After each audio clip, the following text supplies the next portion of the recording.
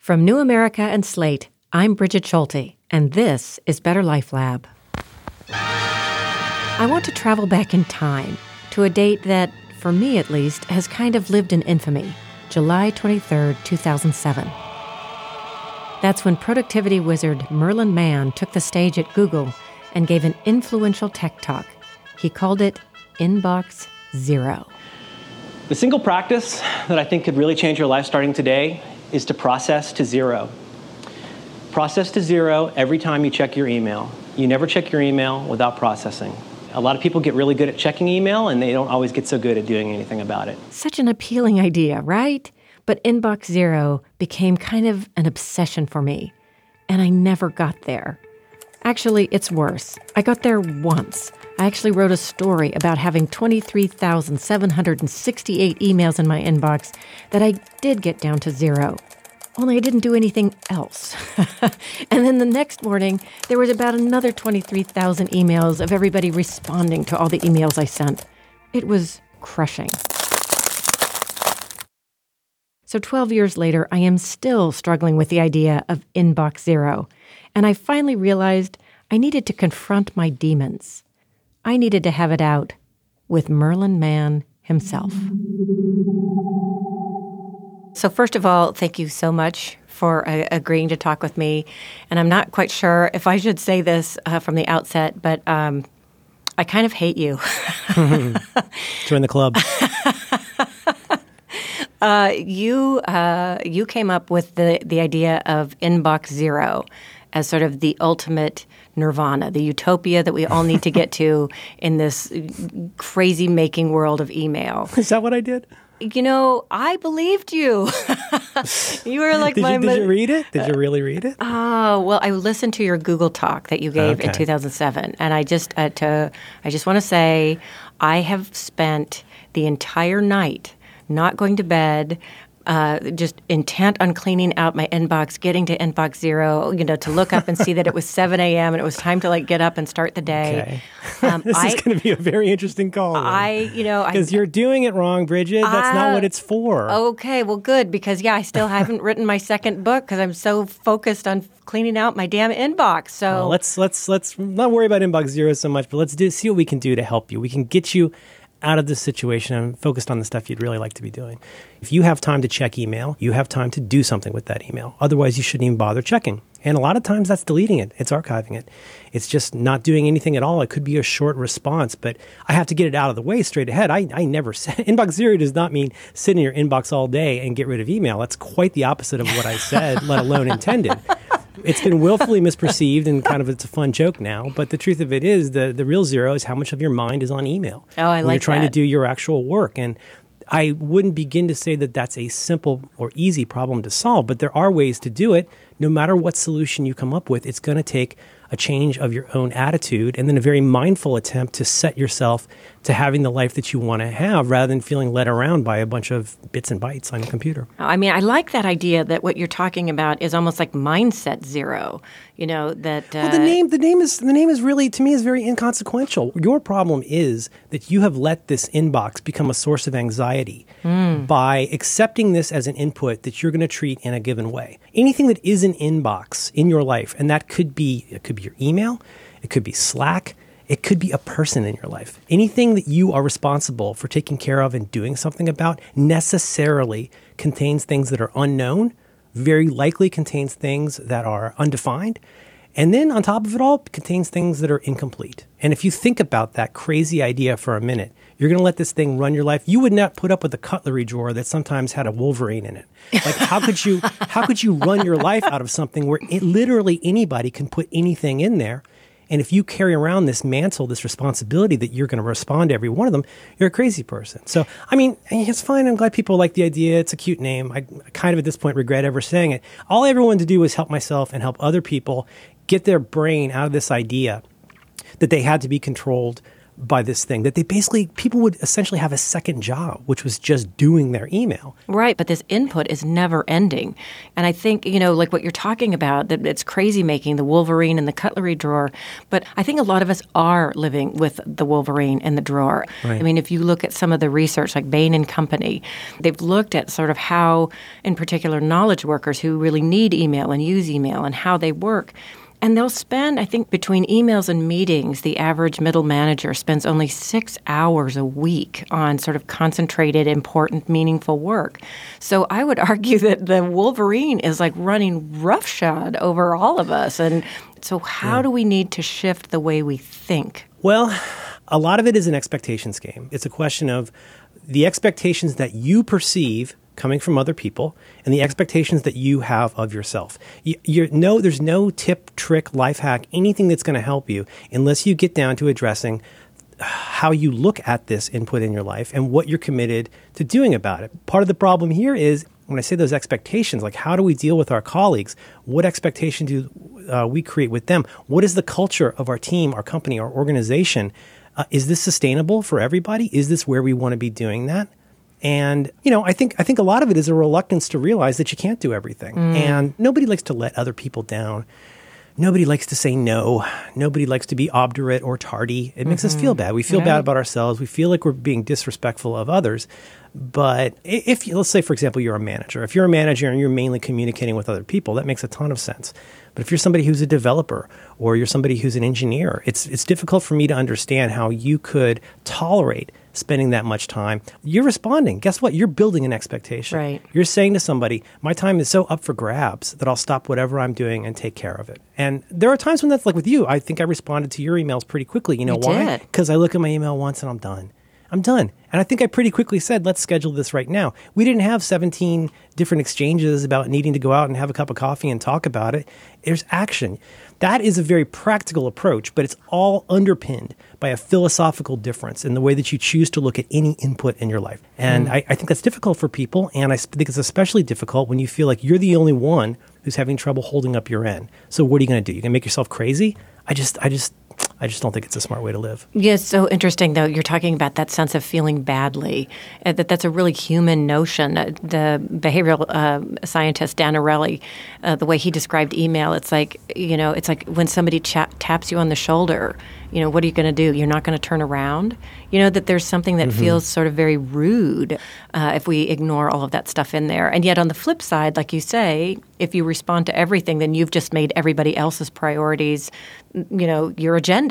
It varies so much by team, by vocation. Something I learned very early on, being very strident about this position that you shouldn't spend all your time in email. Well, a lot of people, especially sort of low to middle level people in an organization, would say, well, if I don't check my email, my boss is going to think that I'm not working, that I'm not responding quickly enough. So there is another part of this that I do want to underscore, which is it depends on what is okay with your team and your group. Yeah. I know that's not an easy conversation to have, but I don't know if, email, there's lots of other avenues now. To be honest, I have to tell you, for years, I feel like the thing that has overtaken email as the most maddening thing is meetings. But there are things like Slack. There are so many different ways you can choose to communicate with more precision and brevity. And I think when teams have an opportunity to greatly improve the culture of how they work together when they explore tools that are there to solve a problem rather than just open the passage to its largest aperture. There's a reason your house has a door. You're not a jerk for closing your door after 6 o'clock. You're not a jerk to close your door at all. It's your house. But that expectation is so different. You would think it's weird if a vacuum salesman shows up at 2 a.m. But in this case, anybody's allowed to bug you about anything.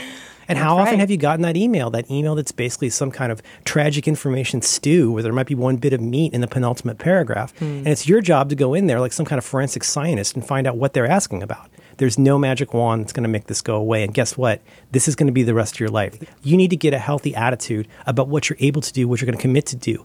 And that will still let you be a wholesome and healthy person without feeling like you're 100% available to 100% of the world 100% of the time. So as Merlin Mann was telling me all this, I realized that some sort of fluffy little air bubbles were forming over my head, like in cartoons.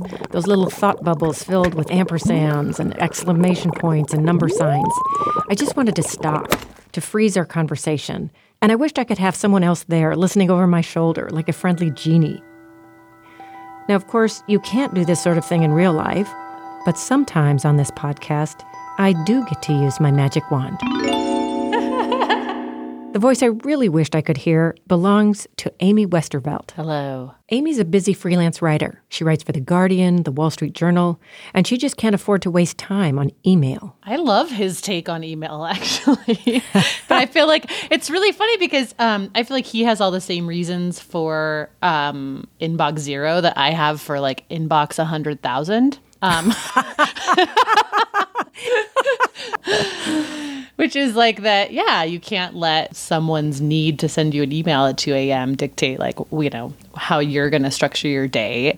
I'm impressed by his ability to sort of like train people not to send him email. I feel like I have the same approach as him as a recipient of email, but I have not successfully dissuaded people from continuing to send me lots of emails. So one of the things he talked about is that it really depends on your context. Right, you know, he's in more the kind of the tech and IT world, and so maybe those are emails that are very action items. I sent him I sent him an email over the weekend. It's just like, what if there's something that you need to think about? Like, I have so much stuff that's still sitting in my inbox because I'm not sure what I want to do.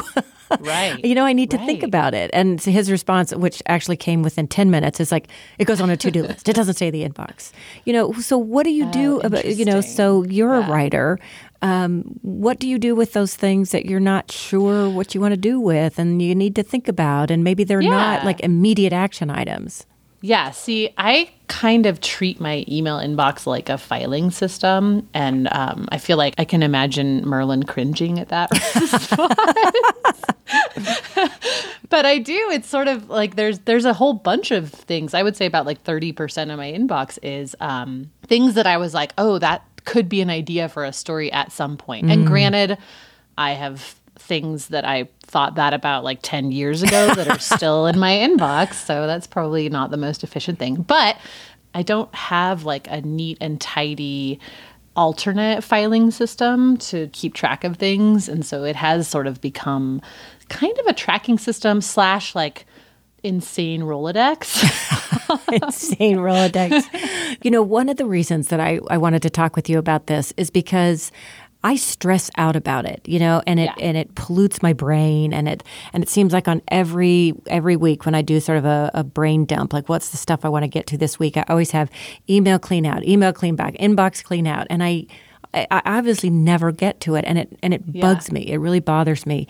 So you may have inbox 100,000, but it doesn't bother you, and. Right. But so what I want to know is, how did you get there? Because was there a time when you were also sort of bugged by having all this stuff in there that you couldn't get to all the time? Yeah. I definitely was worried about it. And I was worried about that and like organizing my desktop. And I had this time in my life where I was the sole provider for a family of 4 as a freelancer. So like every hour that I work has to generate a certain amount of income, because it also costs me money to work because I have childcare costs. Oh, wow. Right. Yeah. So I had to get just very sort of militant about, is this going to generate dollars at the end of this hour? And that kind of like broke my fever of email concern, because I was just like, okay, that I need to respond to because that's someone who I'm going to invoice next week, or that's an editor that is going to give me an assignment that's going to generate X amount of dollars. My husband is like kind of an efficiency expert guy. Oh, and nice. I know it can be handy. He was seriously pushing his system on me for years. And I was like, get your spreadsheet out of my life. Like, I'm a creative person. I don't do spreadsheets, you know? So is a spreadsheet around email? I mean, did he have kind of a productivity system around his email? It's more of like how you're structuring your day in general. So like you have to pick your priorities for each day and each week. And those two things combined kind of helped me to, just sort of not care that my email inbox was getting super, super cluttered. And now it's like I really, really genuinely don't care. There was a moment where I was really overwhelmed and the email was just pouring in, this kind of like raging river, if you will. And I finally, to my horror, found out like in 2 days that I'd actually promised to be in 3 different places in 3 different cities at the very same time. So I think maybe that's part of what fuels that fear, is that you just get overwhelmed and you can't remember. I wonder if is it fear that we're going to miss out that really keeps driving us to check all the time? And I think so. I think that is a big part of it. And then also, you get into that thing sometimes of like when you're expecting or wanting a particular email and you're like hitting that refresh button over and over again. Oh, yeah, I've been there. Yeah. But then I kind of just came to the conclusion that if something is really important, the person will call me. I've had people tweet at me on Twitter because for some reason, like, I'm easier to reach on there. Well, and it's funny that you talk about Twitter, because that's actually how I found you in the first place. Yeah. It's like, anybody else deal with like hashtag email overload? And then you tweeted back at me. It's like, I have 33,000 unread emails in my inbox. Does that count? And if you recall, like, all of our communication has been over Twitter. I have not emailed you once. That's true. It's true. Yeah. So let's go back to that conversation with Merlin Mann, who more than a decade ago, somewhat to his own regret, coined the term inbox zero. Since the mid to late 90s, since email became an inexpensive and very, I would say almost a very democratic thing. Long before Twitter, it was pretty neat that I could write an email to Jack Klugman from The Odd Couple and say, hey, I really liked you on The Odd Couple. Did you do that? Did you do it? Of course I did. I had a whole book of addresses of famous celebrities. That's awesome. But did he respond to you? He didn't. He's a very busy guy. But here's another part of this, though, is that you could receive some very ill-formed, poorly thought out, non-actionable stuff from just about anybody. And I think that can make you feel like a little bit nuts. I mean, I got on the internet in 1993, and it was just a little Telnet program to get on the internet, and email was a joy. It was so fun to like basically be talking to my friend who went to Oxford, and I'd write to him and he'd write back. But the expectations were so different then. Back then, to get on the internet, you had to be at a computer with a modem or a hardwired connection. And basically, it was like going to mass to go to your email. You went to email and you did the email, and then you went back to your job. And there was absolutely zero expectation you'd be able to do anything about it right then. You use a fax for something important like that. Just that really changed. Like I say, it's not costly. It's easy for people to have. And in the absence of a culture that guides people toward what is okay and not, it becomes the Wild West. How often have you gotten that email that's CC'd to 25 people? All the time. And time. Nobody does anything about it. Or they spend their day running around. Yeah, so all the that's my time, story. all the time, all the time. I have all kinds of thoughts on how to write a good subject line, how to write a good short email that'll get action from people or get a response from people, how to make it easy for people. I have lots of thoughts on that. What I don't have a solution for is how to stop billions of strangers from having access to you in a way that you have no control over. Only you can decide how you're going to govern that. It's interesting. I was looking to see who researched email. I wanted to see, is there some expert that I could talk to? Like, what's the proper way to think about email since it's driving all of us crazy? Right. And I came across some of the research that's been done is sort of in the computer science field itself. And the bottom line was, wow, email's a real problem. We need more research. It's like nobody knows what the answer is. So did you come to some kind of breaking point where you're like, there is no answer. I got to come up with something different. I feel like I have little sort of flashbulb memories of the evolution of the web and the internet. 95 is when I started making web pages and doing web work. But, when we got the graphical web in 94, it felt like a big deal. When AOL started offering internet access, that became a big deal. By the late 90s, for me, so much more of my work was being conducted via email. Another thing that came in the side door that we can't forget, because it feels like a solved problem now, was what people call spam, basically unsolicited commercial email. Yeah. It became really trying. Those things all came together to make it very difficult. And I have to say at that same time, I don't have a particular breaking point, but I do know that if you're having dozens or hundreds of individual conversations, I hope to Christ it's with people that you really like and treasure, because that is a way to see your whole life just go out the window. So, for me, it was just that I saw myself and my friends, I saw people feeling like they had a second job. They had the job that they got the pay stub for.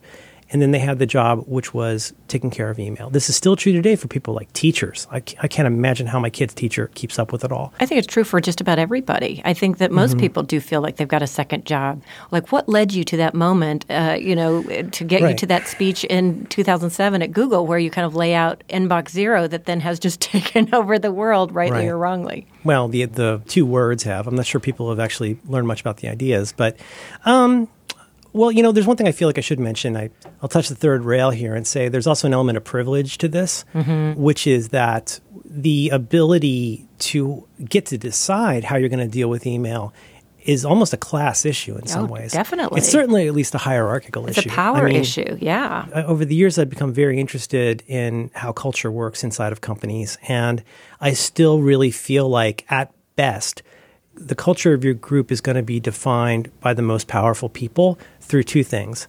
Basically, what they reward and what they tolerate. I don't mean to sound like a guru, but I really believe this. People very clearly see rewards. They see somebody, like maybe that person gets a private office or that person has something other people don't have, but they also see what's tolerated. And that's the sotto voce kind of like the grace note through most companies is like, wow, that guy with the Corvette or the Ferrari or whatever, boy, he sure gets away with double parking and coming late to meetings. And that sends a signal to everybody on the team. Again, what do we reward? What do we tolerate? Right. And I don't know if that's something that most managers take as seriously as they should. And if you tolerate the idea of people sending terrible emails, then you're going to have to deal with the problem of people receiving terrible emails. Well, I think There's not much we can do about what we receive. It's really it's what people send. That's the problem. And the research shows that a lot of leaders send these after-hour emails because we tend to not only tolerate but definitely reward people who seem to be working all the time. Yes. And there's really interesting research that shows that the mere anticipation of an after-hour email from your supervisor or your boss creates more stress than actually getting that email. And so it puts everybody in this state of being in this kind of constant vigilance, like this fear. This readiness. Yeah, exactly. So you can't kind of disconnect and enjoy the rest of your life necessarily. And it all comes from power and privilege, like you say. But let's go back to you. I still want to figure out, like, so how did you get to, like, Inbox Zero? And then I want to know, where are you now and how many emails do you have in your inbox and what do you think about it? Well, the irony of this is that it's actually a weirdly Inbox Zero-esque approach that I have to this, which is I have control of very, very few things in the world and extremely limited energy, like everybody else. And that's just not a hill I want to die on. Just spending a huge amount of time trying to re-explain something that A, was meant to be useful to people, and B, has been just so broadly misunderstood. I'm not butthurt about it. I'm just exhausted by it. It's become such a millstone that this 12-year-old idea is something that I'm supposed to constantly redefend, even though people can't be troubled to listen to what I was actually trying to offer. Inbox Zero does not mean you always keep your inbox empty. It means you're an adult. You've got big boy or big girl pants, and you can make decisions about how you conduct yourself. Whatever your situation is, if you've accepted that input, that is now something you have to take care of in a responsible way. And if you have to spend 8 hours a day doing email, then that's your job now. I don't know another way to slice that's more kind or honest. But the truth is, if that's your job, well, then something's got to change, or you have to put on your resume that you're an email doer. That's the only way I know around it. So you talked about some of this research. So a woman at Microsoft years ago, Linda Stone, used to talk about something called email apnea, where supposedly people will actually hold their breath when they're doing their email. Really? Meaning this very heightened state. Wow. I mean, just where you, like you said, you end up beating yourself up, but what Buddhists call the second arrow. Like you're the one who's tearing yourself apart about this stuff. Ooh. You're in battle and you get shot with an arrow, but then how do you feel? And then how do you feel about how you feel? Because I do think there is kind of a meta level of cognition where most of the worst emotions, the sort of the seven dwarfs of bad emotions that we walk around with are how we feel about how we feel, which sounds real woo-woo, but I find that to be very true because that's the part that you decided to add to this mixture. So how do you feel about your email now, and how do you feel about how you feel about your email? Oh, it's so easy. It's so easy because I get less. People are terrified to email me, which is awesome. Well, I did. If you remember, I tweeted at you first. I didn't email you because I didn't know how to find your email address. And the system's working. Yeah. Let me put it to you this way. Your mail at home, right? You probably got a mailbox at home. Once a day, you get mail in there. Can you imagine going back to your mailbox when you already know what's in there and just looking at it all again? It's mental. You would never, I mean, what are you going to do? Put your bills in the freezer? Are you a crazy person? Like, who would do that? You take out the bills, you recycle the junk, and you move on, and you stop thinking about your mailbox. Amy? Amy? Amy? Amy Westervelt? Can you help me out here? I don't know. I also kind of like dislike this whole idea where people just act like sending an email is actually doing something, you know, to his point about your job is doing email. I was chuckling about. I feel like a lot of people get into that, and pretty soon it's been like 6 hours where they're just responding to emails and they feel like they've done something, but they still have like their actual job to do after that. And I don't know. I feel like ever since I kind of stopped caring about email, I definitely feel much more productive. I like wrote a book and started a company in the same year. And I swear to God, a big part of it is just not doing email that much. Wow. That is awesome. I realize that a lot of people really do have to respond to particular types of people, you know, if it's a boss or whatever. And that I'm in a position where I sort of mostly work for myself, although it kind of also feels like I work for 100 different people. So, you know, but I don't know. I feel like if you set that precedent with people of like, oh, like I have a couple people that I interact with, for example, who only check their email like at 2 particular times a day. Wow. And so I know that if I don't hear back from them right away, it might be a day, and that's fine. And I also know there are other ways to reach them more urgently if I need to. So I'm personally trying to work on being more of that type of person where like, it's not just that I ignore emails and am hard to reach. It's like there are multiple different ways to reach me depending on what it is you're trying to accomplish. Could you do that? Could you just check your email, you know, a couple times a day? I don't think I could. That's the thing is like I get sucked in too much, I feel like, when I... Sometimes, you know, I just search my email. I don't even look at the first page of the inbox because I don't want to get dragged into something that is not on my list for the day. It's so interesting because I was looking at research. I wanted to try to understand, like, you know, behavioral science behind email. And you know, what it says is like, our brain is wired for novelty. So your brain is constantly excited and thrilled at the notion of checking email, that there might be something new. But that there was this really interesting study where they took 2 different groups of people, and one checked their email all the time as usual. And, you know, the research shows that sometimes we're just checking hundreds of times a day. And I am probably guilty of that if I actually counted it up. And the other, they were held to that 2 or 3 times a day. And what they've found is that the people who checked their email fewer times were actually much less stressed out and much happier. So it sounds like that tracks. Yeah. So how do you do that? You know, sometimes I think, you know, when you talk about the time, you know, and the sort of the time suck and you get lost, probably one of my worst habits is, so I always want to be checking. And so I'll check, and then I'll see that there's a bunch of stuff that I probably should respond to, but I don't have the time or energy. So I'll flag it, and then it stays there. And so I don't deal with it at the time because maybe I'm standing in the grocery store checkout line where I probably shouldn't be checking my emails, but I am because I feel like I need to delete as many as I can. And then I'll go, you know, so then it builds up, and then I have to go back. It's like I'm constantly putting my bills in the freezer. You know, how do you deal with that? The sort of really practical way I deal with it is that I don't open my email on my computer when I'm doing other work, and I leave my phone in the car if I'm like doing an errand, because otherwise I will. It's very easy, right, to just like be in line waiting for something and like see if anything's come in here.